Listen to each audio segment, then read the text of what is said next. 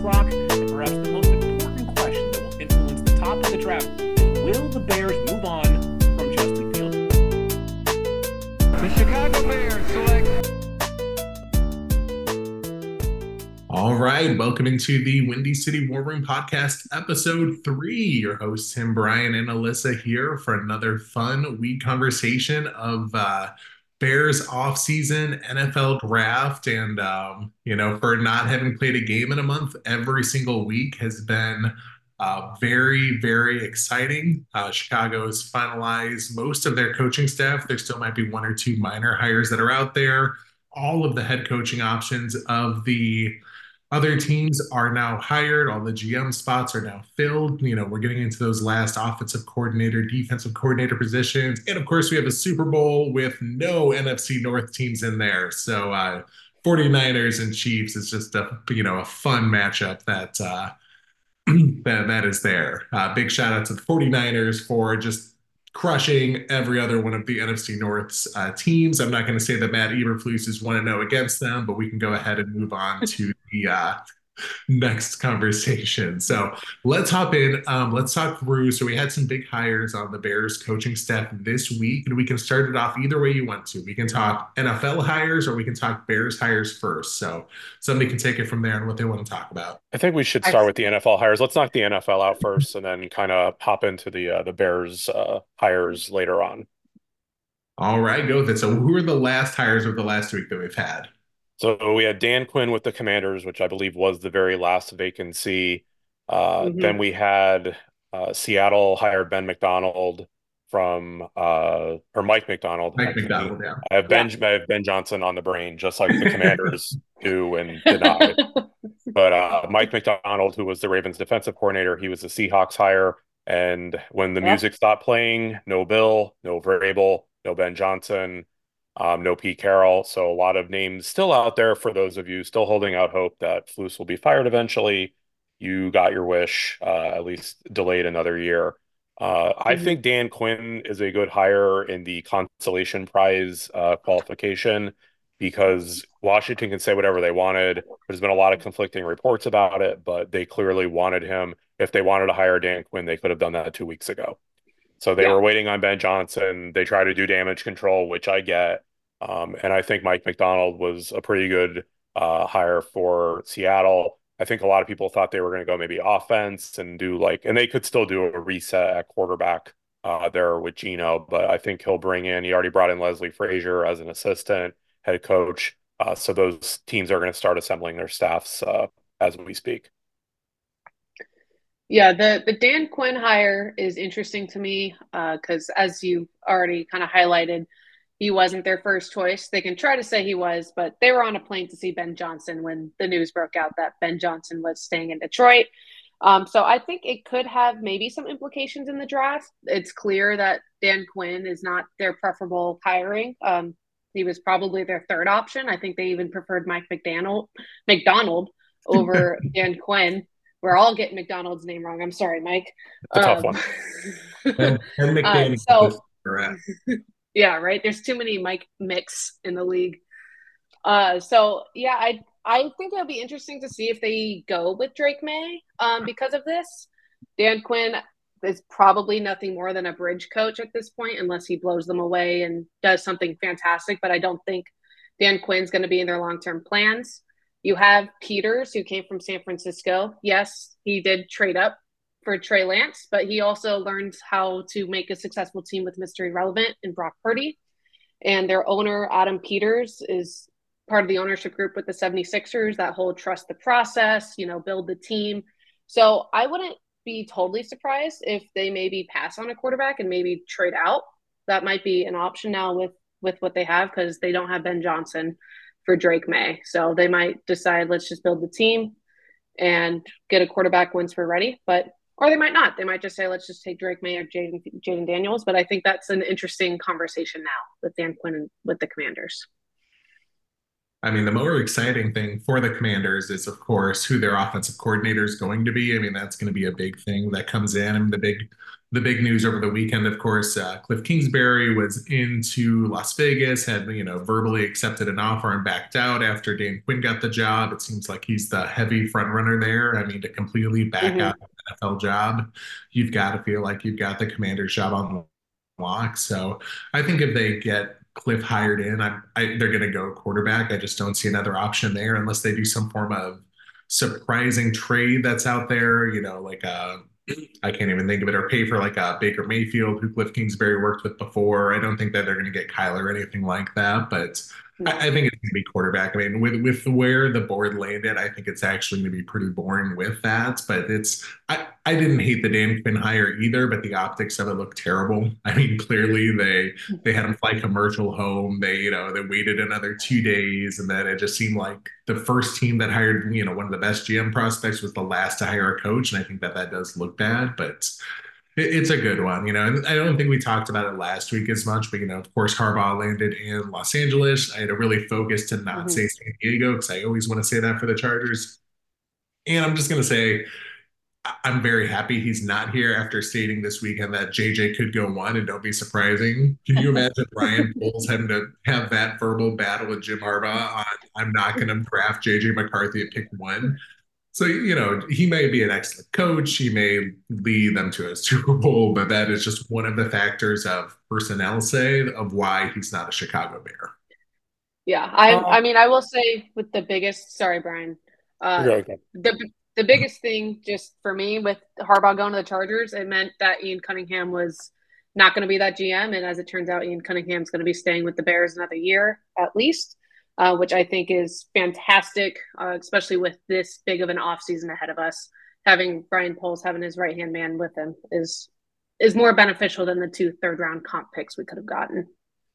Yeah, I think the Quinn hire actually, like, again, the optics are terrible. Like, you have your coach interviewed before you even have the press conference, well, because he's in the airport hanging out. But I think there's a lot of recency bias with Quinn because the last optics people have of him was his defense getting shredded by Green Bay. He did take a team to a pretty almost insurmountable lead in the Super Bowl, but then we know what happened. But he knows how to build a staff. His offensive coordinator last time was Kyle Shanahan, so I think he has an eye for that. I think they'll do be very competitive, relatively speaking, compared to what they were. It's just what direction are they going to go, like you both alluded to. I think Kingsbury ends up there, and then I do think they're going to take a quarterback. I think Drake May is ironically, and I know we're going to get into the quarterbacks a little bit later. I think he's following in the footsteps of Justin Herbert, where people have now overanalyzed him so much that he went from potentially being a number one overall pick to like, well, he's not even going to go in the top 10 anymore. It's like, let's pump the brakes a little bit on that. Yeah, that's some prospect fatigue going on there. Yeah, Yeah. exactly.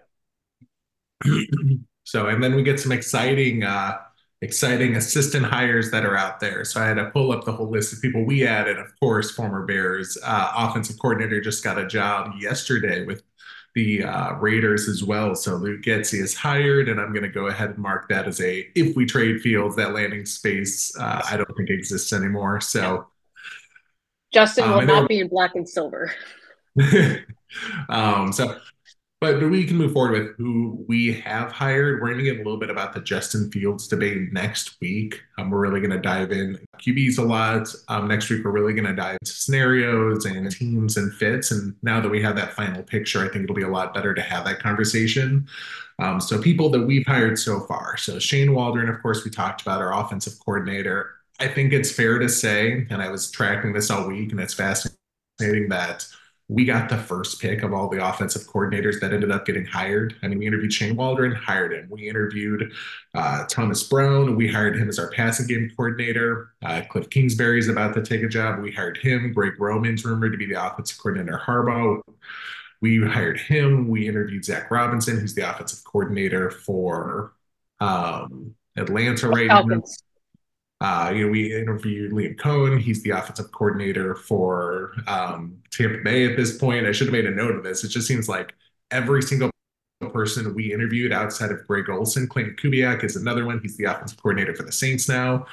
So Greg Olson actually ended up being the only one who didn't get a offensive coordinator job, which I think is just fascinating. And I think it really shows how good of a list Ryan Poles had going into this and Matt Eberflus and some of that. This is a good process.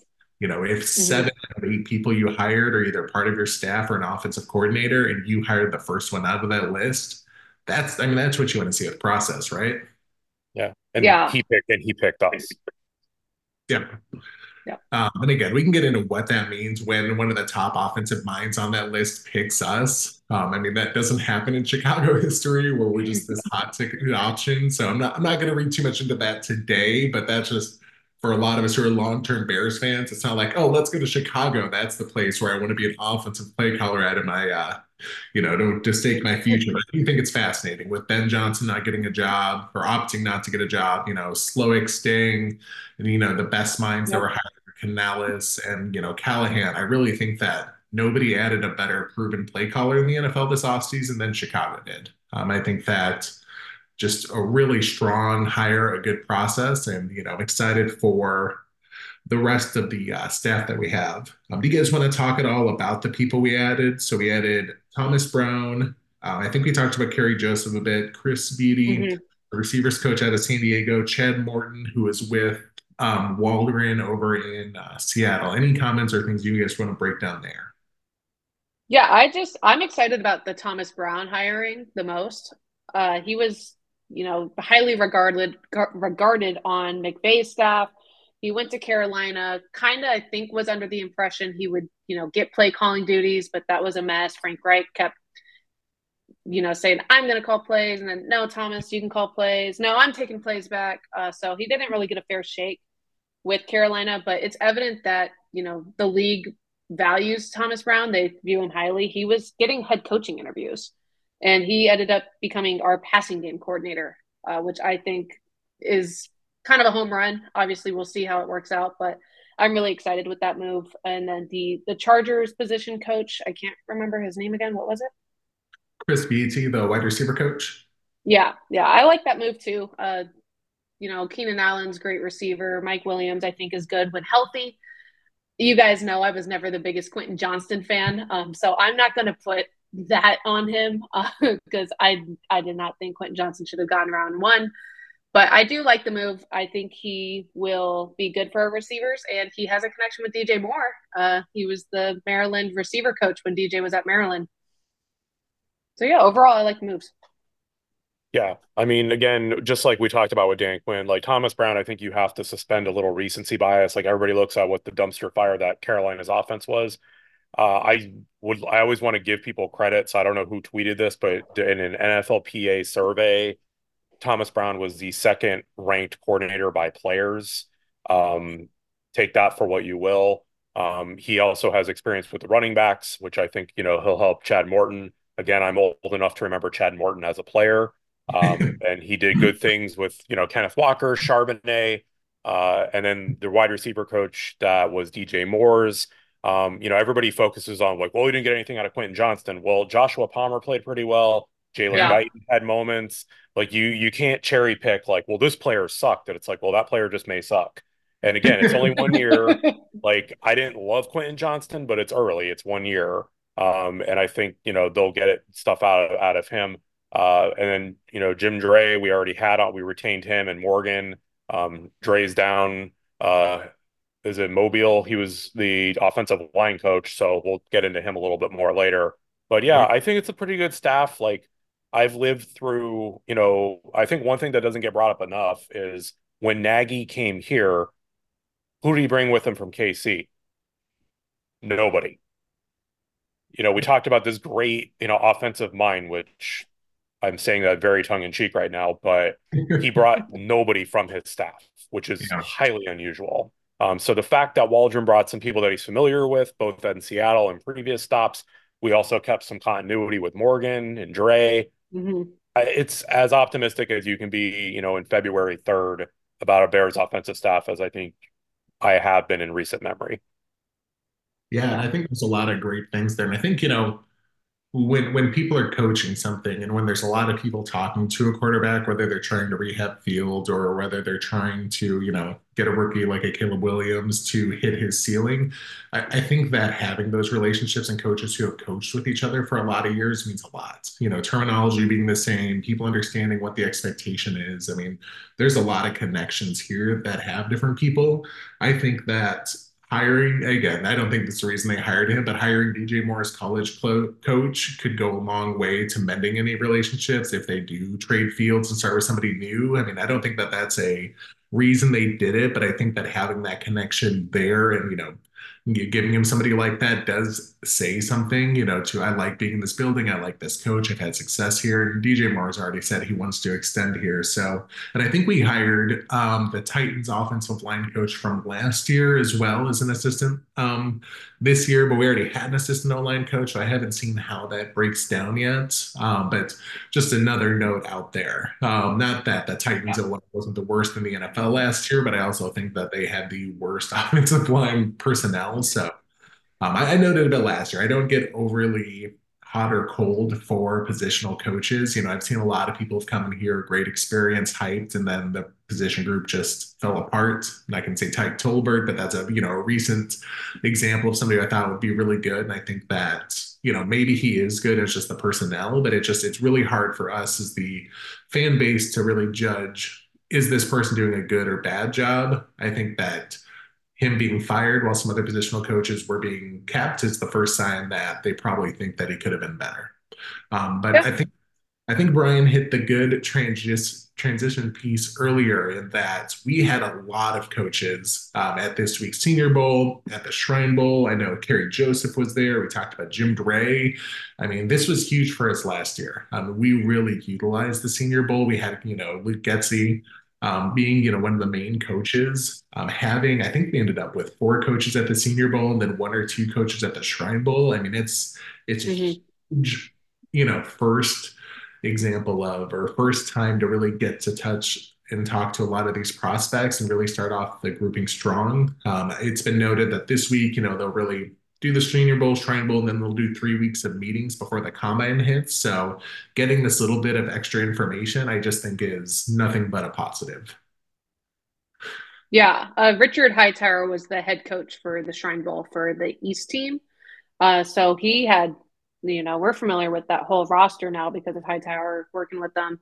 And Borgonzi was the defensive coordinator for the East team as well. So we have a lot of familiarity with guys that were on that team. And then, as you mentioned, we had quite a few position coaches for the Senior Bowl as well. Yeah, I mean, it's just a really different approach than I think we've seen. It just highlights that this is a front office that prioritizes building through the draft, doing the thorough process that they do each year. And all of this has just been impressive. I mean, we saw it last year, Stevenson. There's just a lot of good guys. The Senior Bowl, Darnell Wright, of course, that they identified early, and then you get that extra step to do the homework. So let's dive into Senior Bowl, and probably not as much Shrine Bowl for those who don't know. Senior Bowl this year started adding juniors to the group, so Senior Bowl is seen as the more, I'm not going to say Pro Bowl or anything like that, but it's just a place where a lot of people are about to enter the draft and kind of show their talents, get to know NFL teams. Shrine Bowl has that as well. Hula Bowl is another one where a lot of prospects get out there and get to meet teams before the combine hits and before a lot of things go out there. So it's really the first event in the off season for a lot of teams to get to know prospects and to prep for the draft, which is in April, of course. So let's talk about it. So let's go through. So we're going to break down the positions that are in the Senior Bowl, Shrine Bowl, do a little bit of a breakdown. Why don't you guys go through, not talk about it, but talk which positions you're going to break down, and then, kind of your focus when you're looking at people through these 2 bowl games. Yeah, so the groups I did was quarterbacks, running backs, and then linebackers.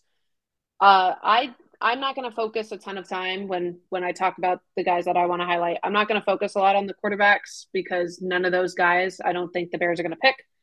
And the linebackers arguably are strongest position. So I'm not going to dive deep on the linebackers as well. I'm just going to give some names out, kind of give a little bit of what they do well, how the league kind of views them, that kind of thing for those positions. And then running back, we'll talk a little bit more about. Awesome. And then, Brian, what are you breaking down for us today? So I have the pass catchers and then the secondary. So there'll be wide receivers, tight ends, corner, which probably will not be a huge need, but Poles does seem to like to collect corner talent throughout his drafts, and safety will definitely be a need. So I'll try to touch upon The majority of my prospects are probably going to be from the Senior Bowl, but I have one or two names from the Shrine Bowl that I'll be able to provide too. Awesome. And then I'm going to be taking O-line and D-line. This includes edge defenders, of course, and I could spend the entire hour talking about it. It's an absolutely loaded group.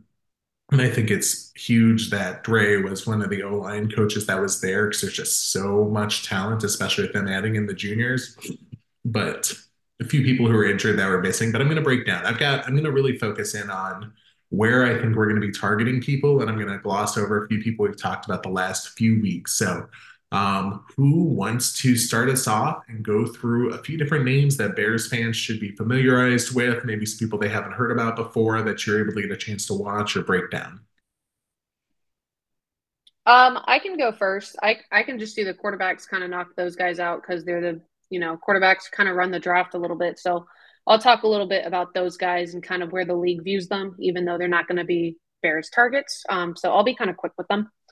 The biggest takeaway, well, first, the four quarterbacks I'm going to highlight is Bo Nix, Michael Penix, Spencer Rattler, and Taulua Tagovailoa, who was at the Shrine Bowl. The other three were at the Senior Bowl. The biggest takeaway for the Senior Bowl was that no one really separated from the pack.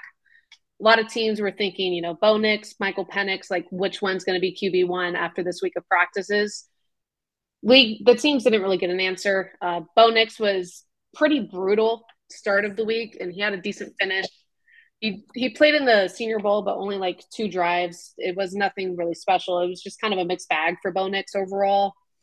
There was a lot of rumors, where he'll be drafted. That was also mixed bag. That's going to be kind of a takeaway you're going to hear about Bo Nix is just mixed bag. Some people love him. Some people can't stand him because they just see him from the Auburn days.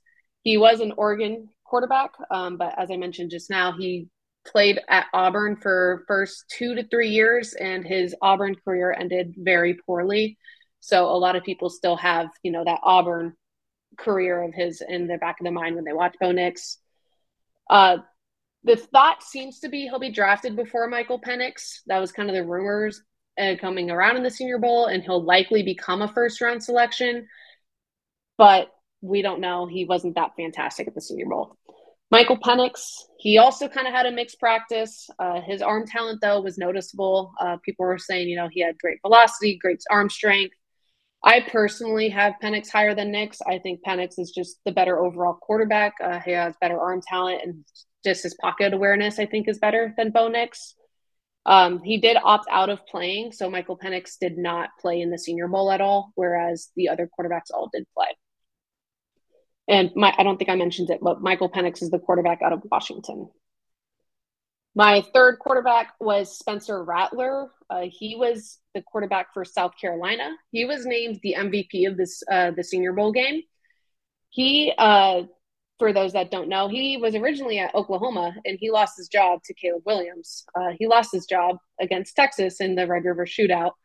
After that game, Caleb, took over, and then he eventually transferred to USC with Lincoln Riley. But Spencer Rattler's Oklahoma career was done, and he went to South Carolina, where it seemed, he kind of matured as a player and a person. There was a lot of, issues with Spencer Rattler, especially with kind of the personal character concern-wise.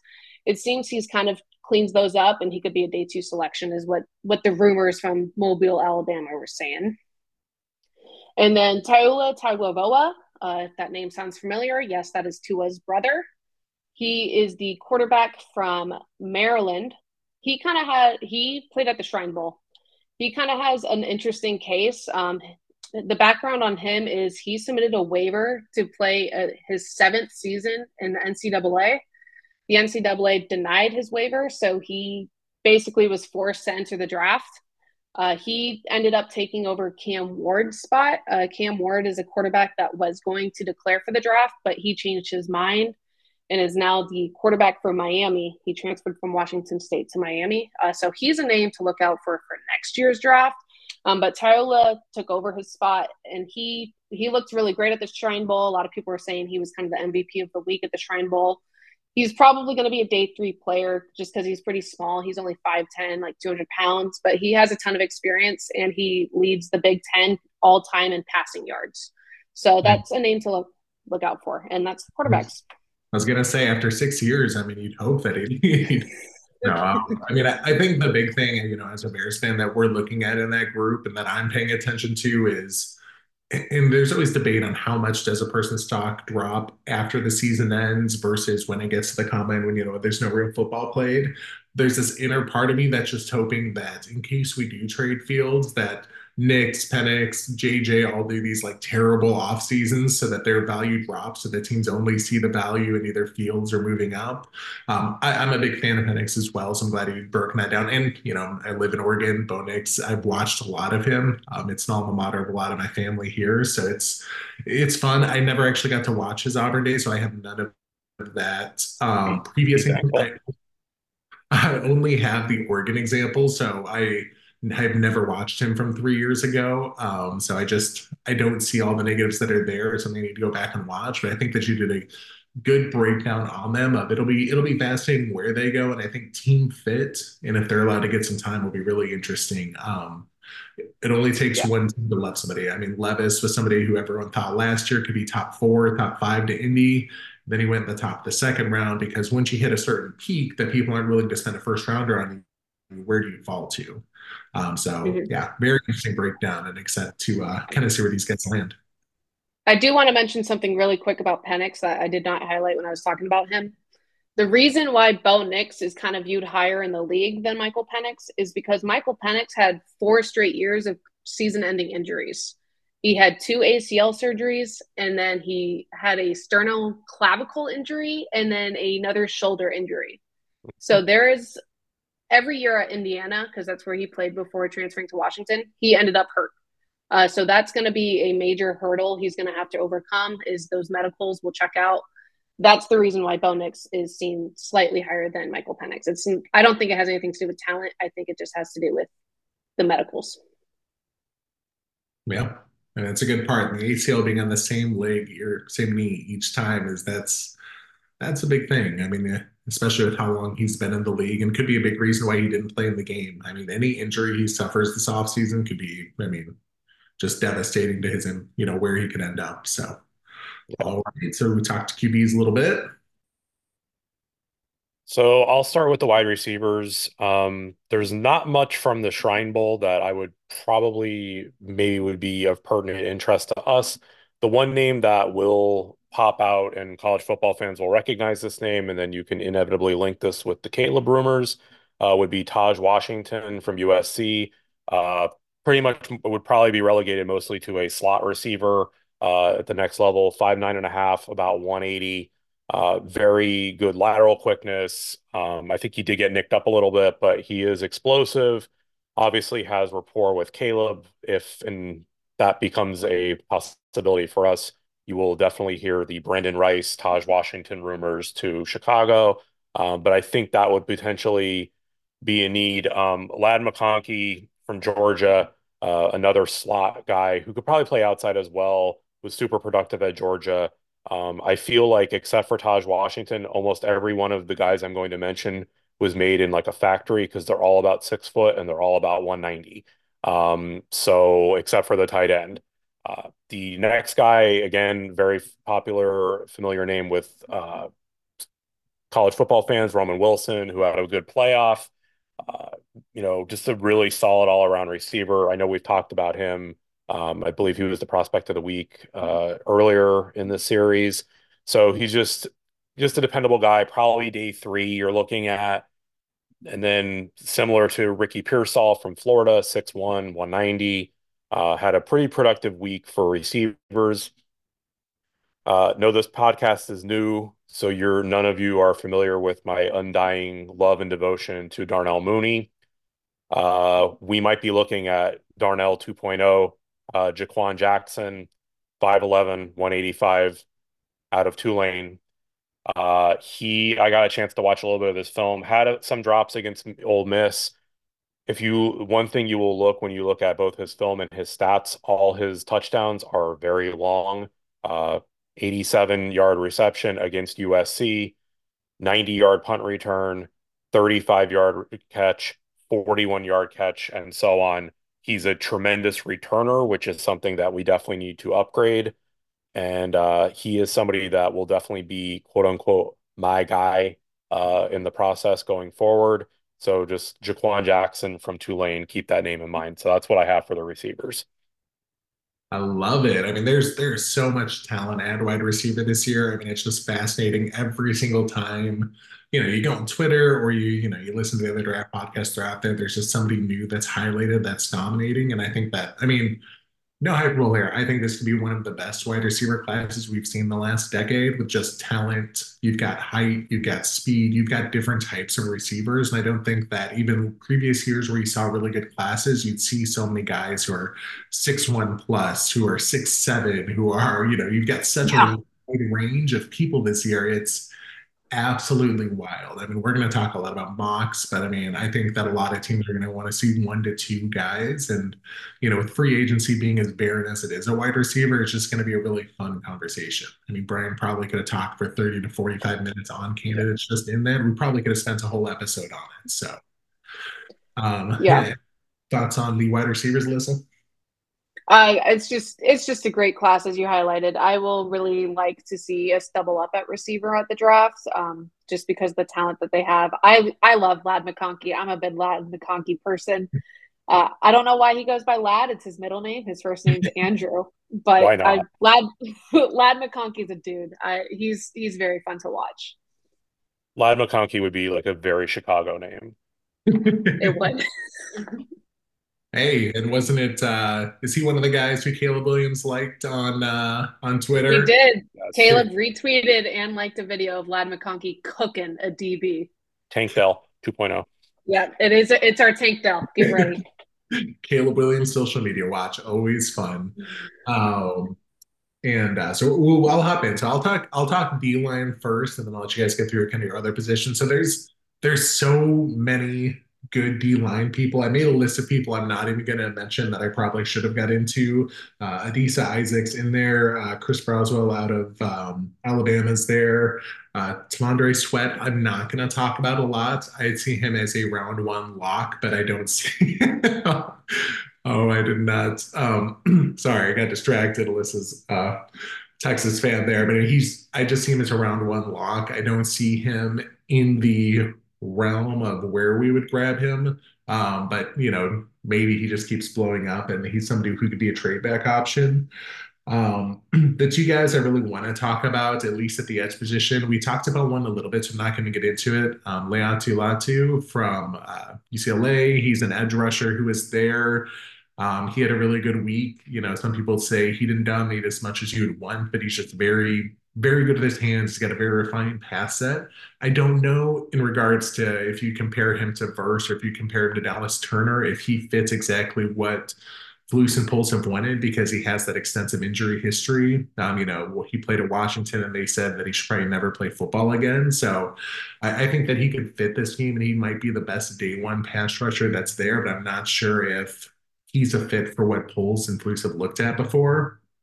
Somebody who I think it was kind of made in a lab and he was just exploding all week at the Senior Bowl was Darius Robinson. He's a edge out of Missouri.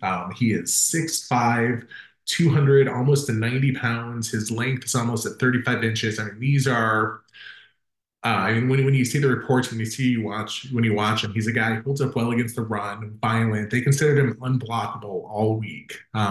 People had him in 3rd, 4th round.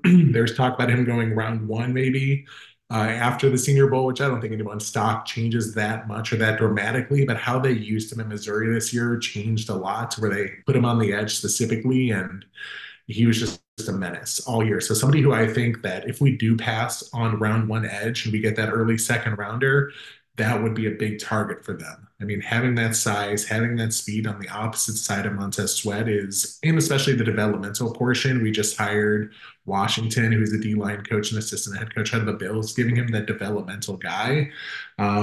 Just a lot of excitement for Darius Robinson. So those are the 2 edges that were there. Pull up my notes on. I'm going to talk about 2 defensive tackles now who I think are really interesting for kind of different ways.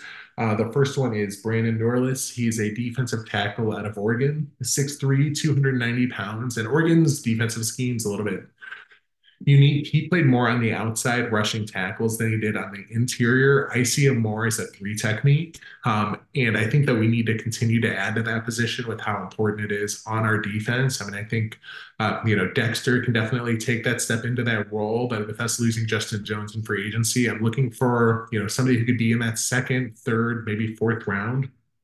I'm not a great predictor on where these people would go. I think Doros has a lot of, and I could be pronouncing this name wrong, has a lot of potential in the league. He's extremely strong. He uses hands well, but it'd be a very new position for him because it's not what he was asked to do in college. It's kind of similar to what we had with our D tackles last year, where we kind of asked him to play differently.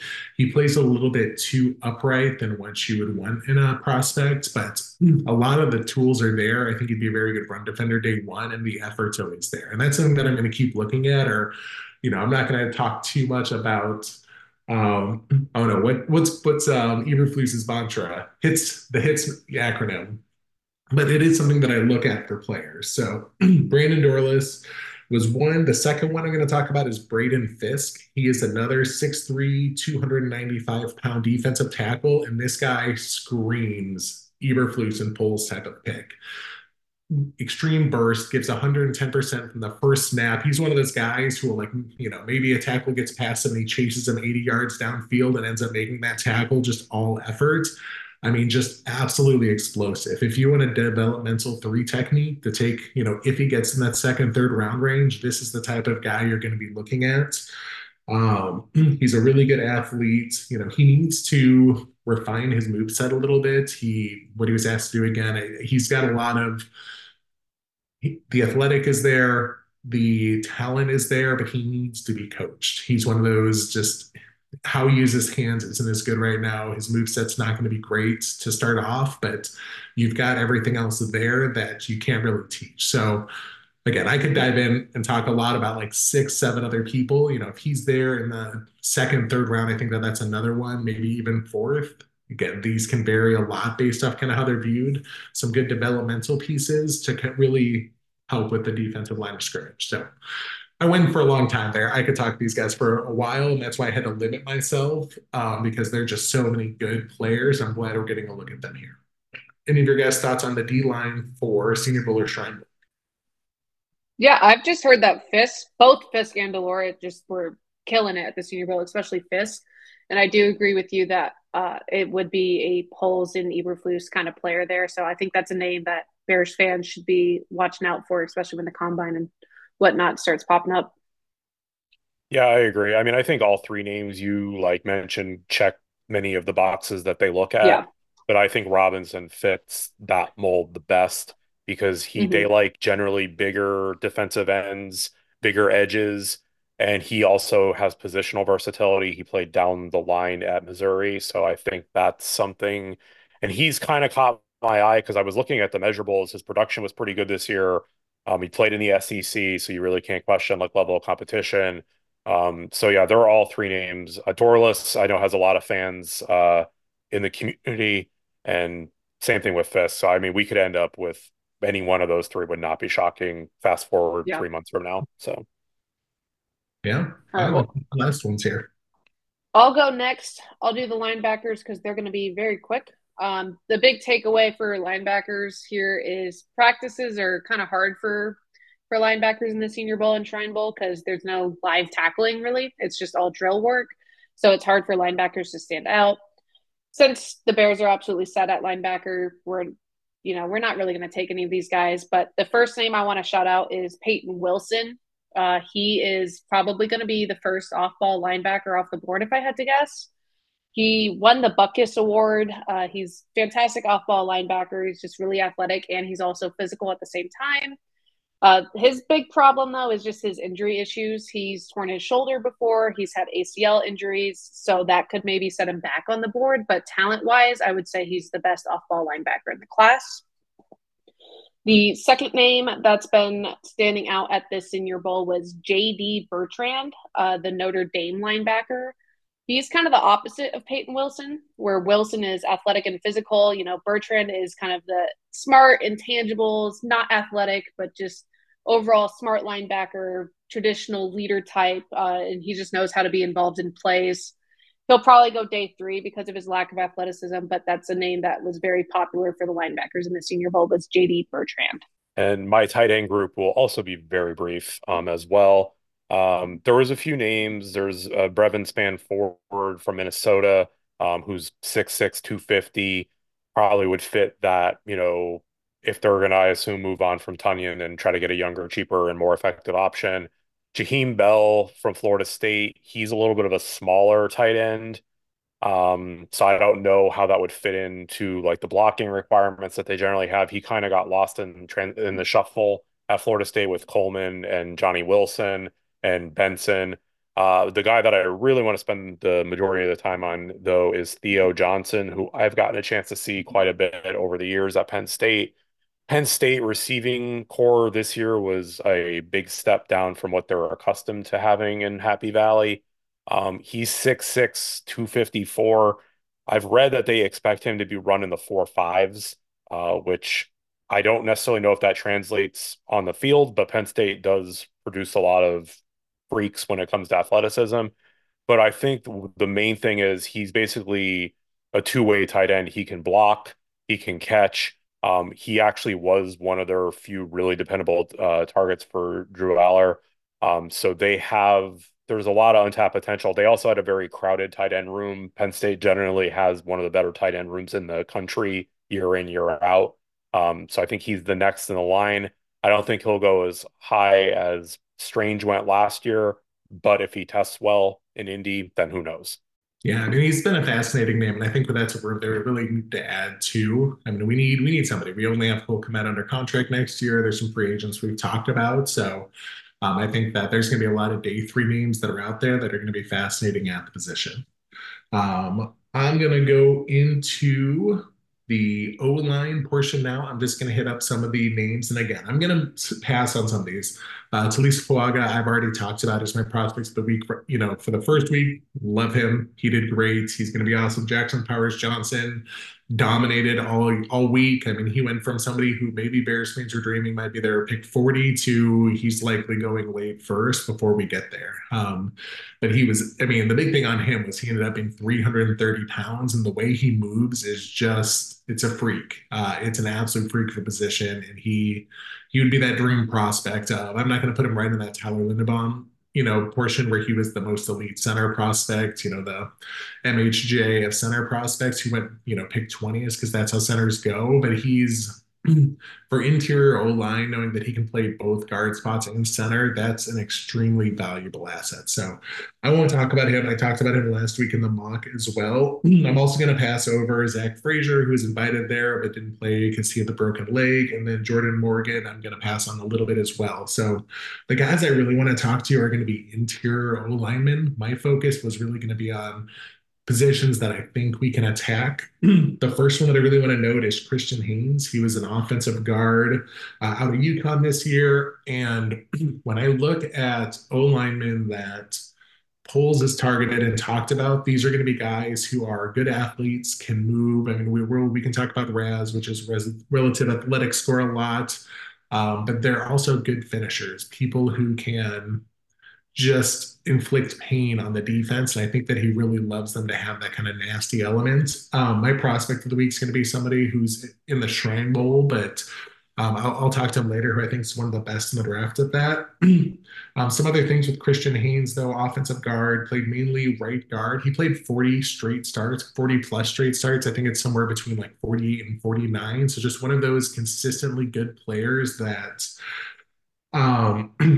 he doesn't have a lot of weaknesses because he didn't play a lot of elite competition. This was a huge week for him because he needed to go up against some of these guys, some of the best in the NFL because he played at UConn. So he would be a lot of people have him as a 3rd rounder. I don't think he gets past pick 50. I just don't see any huge glaring, things that he needs to work on as a guard. I think he's gotten better each year. So he has the health. He plays with balance or with the violence. He's a good athlete. He's got good balance. He can play in the zone scheme, can play in the power run. So I think that he's just a really good guard prospect. He's probably going to be there gone by the early 50s. He's there in the 3rd round. He's kind of a really good name to watch out for us if he gets to pick 76, because it would be really nice to start building up some depth there.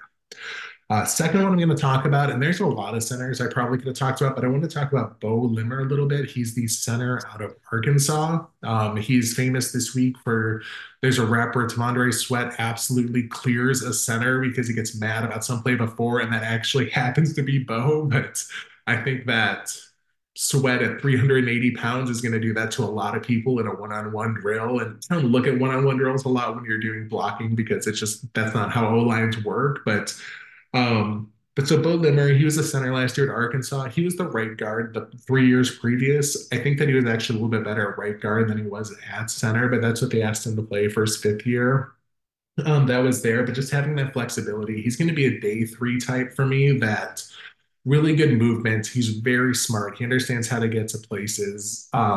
He does not have the strongest anchor, and that's why I brought up the Sweat thing before. He can get overpowered. He can get pushed back. But what I think he provides is if we're looking for that type of guy, let's say we pay a Lloyd Cushenberry or one of the other centers, if we're looking for that day 3 guy who can back up center and back up right guard, he's be that perfect round 4 where we have 2 of those guys. To where he'd really fit into what our plan is. So he's somebody who I got to watch a lot, and there's so much good there that I think fits what we looked at. So that's gonna be my offensive line breakdown. Somebody I'm going to talk about a little bit later at the end of the episode is Christian Mahogany out of Boston College. But I'll save that for the end because I absolutely loved watching him. So I'm gonna gush about him a little bit later. So those are mine. Yeah, I like the Christian Haynes pick. He had a really good Senior Bowl. I saw some clips of him. He absolutely stonewalled some LSU defensive tackle in the one-on-one drills. This LSU defensive tackle got so mad he like ripped off Christian Haynes' helmet and threw it. And Christian Haynes said, "If you're scared, go to church," which I think is a pretty hilarious line, and it's just pretty good demeanor. So I do like that shout out. Brian, do you have anything you want to say before I hop into the running backs?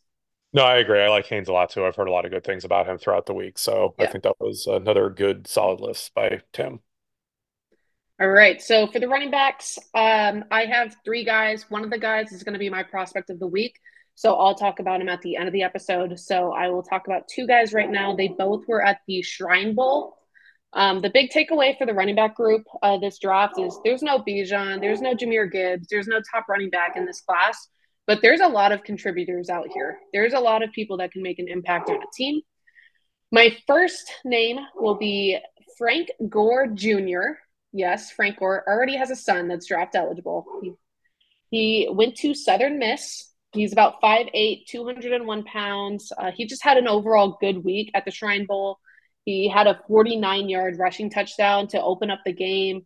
Just pretty good footwork and hands. Just a really tough runner, kind of like how his dad was. He'll be a day 3 player, most likely. I don't think he'll be day 2, but he'll be day 3, good complementary back kind of player. My second name is Blake Watson. He also was to the Shrine Bowl. He went to Memphis. He's about 5'9", 185. He was also at the Hula Bowl, which the Bears did meet with him at the Hula Bowl. So the Bears have had exposure now to Blake Watson at the Hula Bowl and now at the Shrine Bowl. He's finished with almost, in the game for the Shrine Bowl, he finished with almost 100 yards from scrimmage with 6 receptions. He's a pretty good pass catcher, smart player.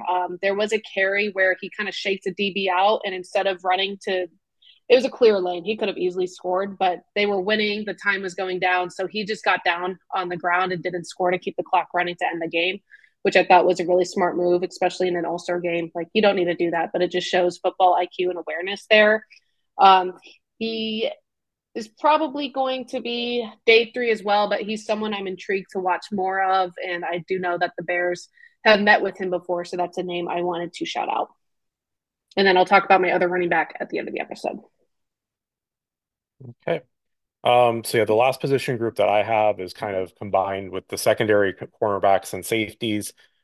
You could make a very good argument that cornerback is not a very big need. But again, we're assuming Jalen's back, but Jalen's had injury histories. Terrell Smith had injury issues. Stevenson missed some time. Eddie's probably moving on, and we know Jaquan Brisker gets hurt like 5 times every game. So I did want to focus on quite a few. There's a few guys I'll just mention really quick. Most of these are between 5'10" to 6 foot, depending on what site you go to as far as listing. Max Melton from Rutgers, who is Bo Melton's brother. He had a pretty solid week. Tyke Smith from Georgia is a safety. He also finished out a really strong week. I believe he had a pick.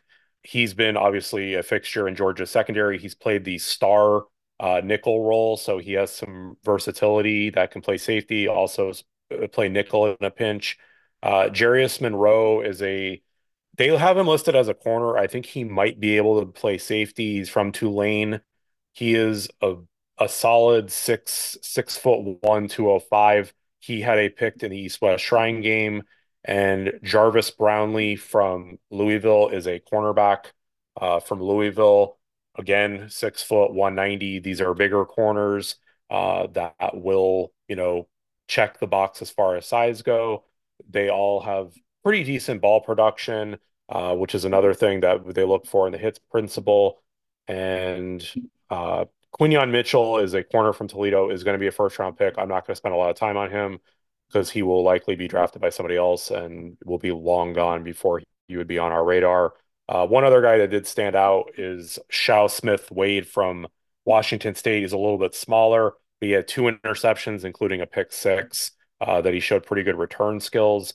Again, I don't know where he'll fit. He's probably still day 3 at this point. I will cover somebody that I unfortunately already did cover because I got so enthusiastic about them. I already talked about them, but I have more to talk about them. So that will be my prospect of the week later on. Awesome. So, I mean, we covered a lot of names at the Senior Bowl and the Shrine Bowl. And again, there's a lot more that are out there. Our goal today was just to kind of give you a brief breakdown of some Bears fits, kind of some interesting names that we really liked. Again, a lot of the people we talk about are people who we think Foles and Eberflus will like that'll fit in the system because that's kind of what's matched recently with what we've been drafting and what we've, been seeing with the Bears is something we like to track. So, we are going to end off on our prospect of the week today and just break down some different guys that we really liked and how they fit in there. So I'm going to go ahead and hop into my only Shrine Bowl guy. And there are other good Shrine Bowl people that I really wanted to see, like Mo Kamara and a few other in the D line, but I just wanted to hop into an offensive lineman again. So it was going to be Christian Mahogany. He is 6'3", 322 pounds out of Boston College. And he might be the most violent offensive lineman coming out this year.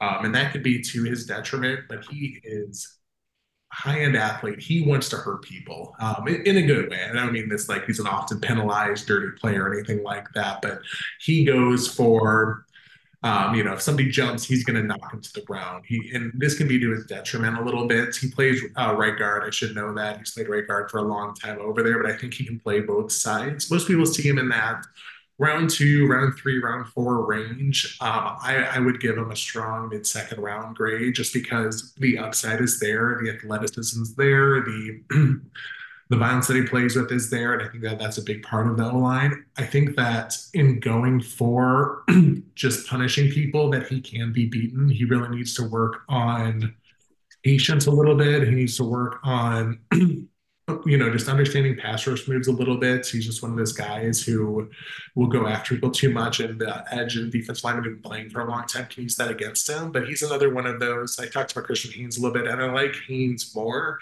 But he's another guy who will be, if he's in that 3rd round range, we need to build that depth in the interior O-line, and I think we've got a really good coaching staff to get there. So my prospects of the week, Christian Mahogany. And who doesn't want Mahogany on the O-line? What a great name.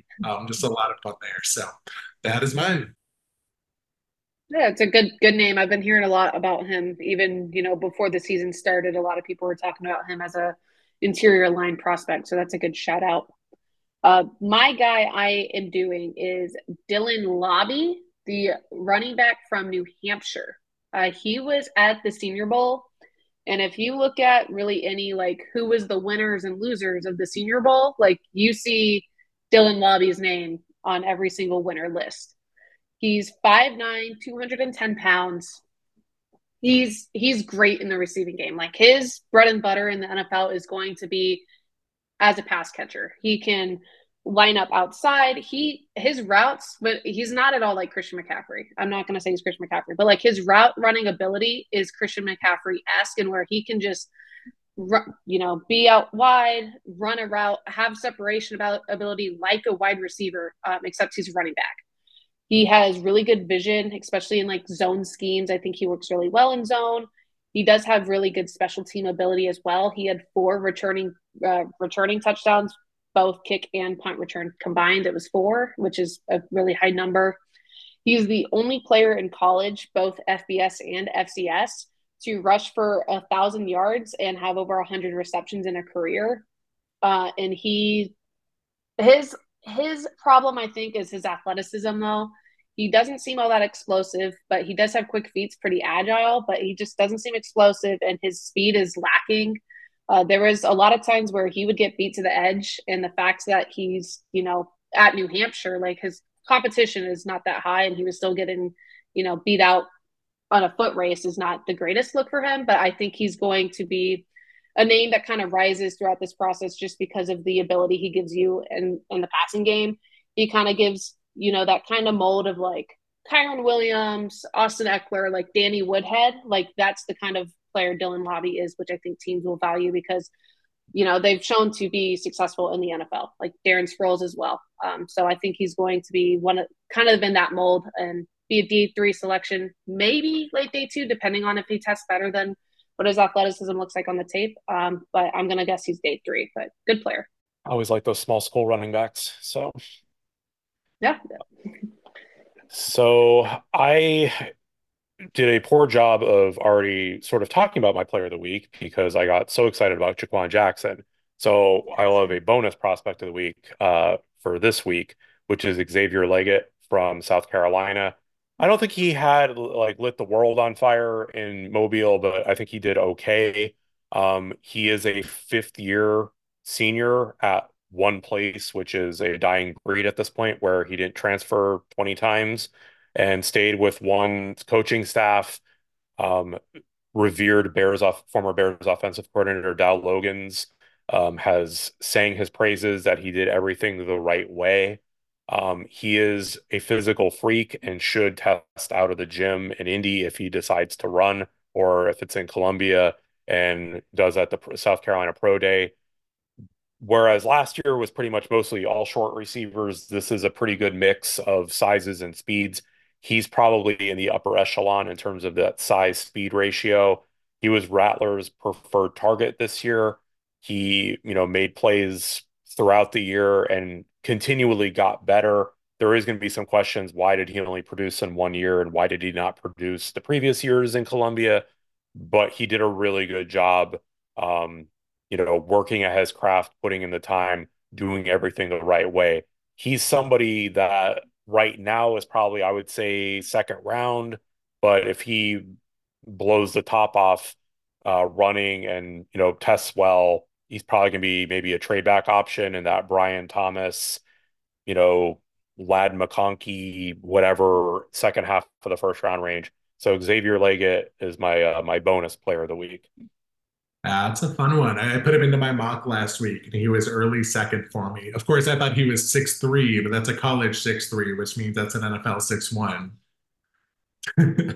But he does a lot of things really well. And I think he would match up with Caleb Williams or Justin Fields or any of those skill sets. A lot of people have that DK Metcalf comp, and I know you're not giving that personally, but that something that was out there that we know Shane Waldron had dealt with before. But I mean, that's the conversation. Or, we need to match guys to Waldron's offense, and we also need to match people to the quarterback. So next week is going to be the great quarterback debate for us. We are going to break down the top prospects in the college draft: Caleb Williams, Drake May, Jaden Daniels, everyone's favorite Bo Nix. We'll probably stick with the top 3. We're going to talk a lot about Justin Fields next week, potential landing spots, even including Chicago as a landing spot, though he's already here, and really dive into the scenarios and just kind of go through what our conclusions are as of early February. So thank you for listening with us, episode 3 of the Windy City War Room, and we will see you next week.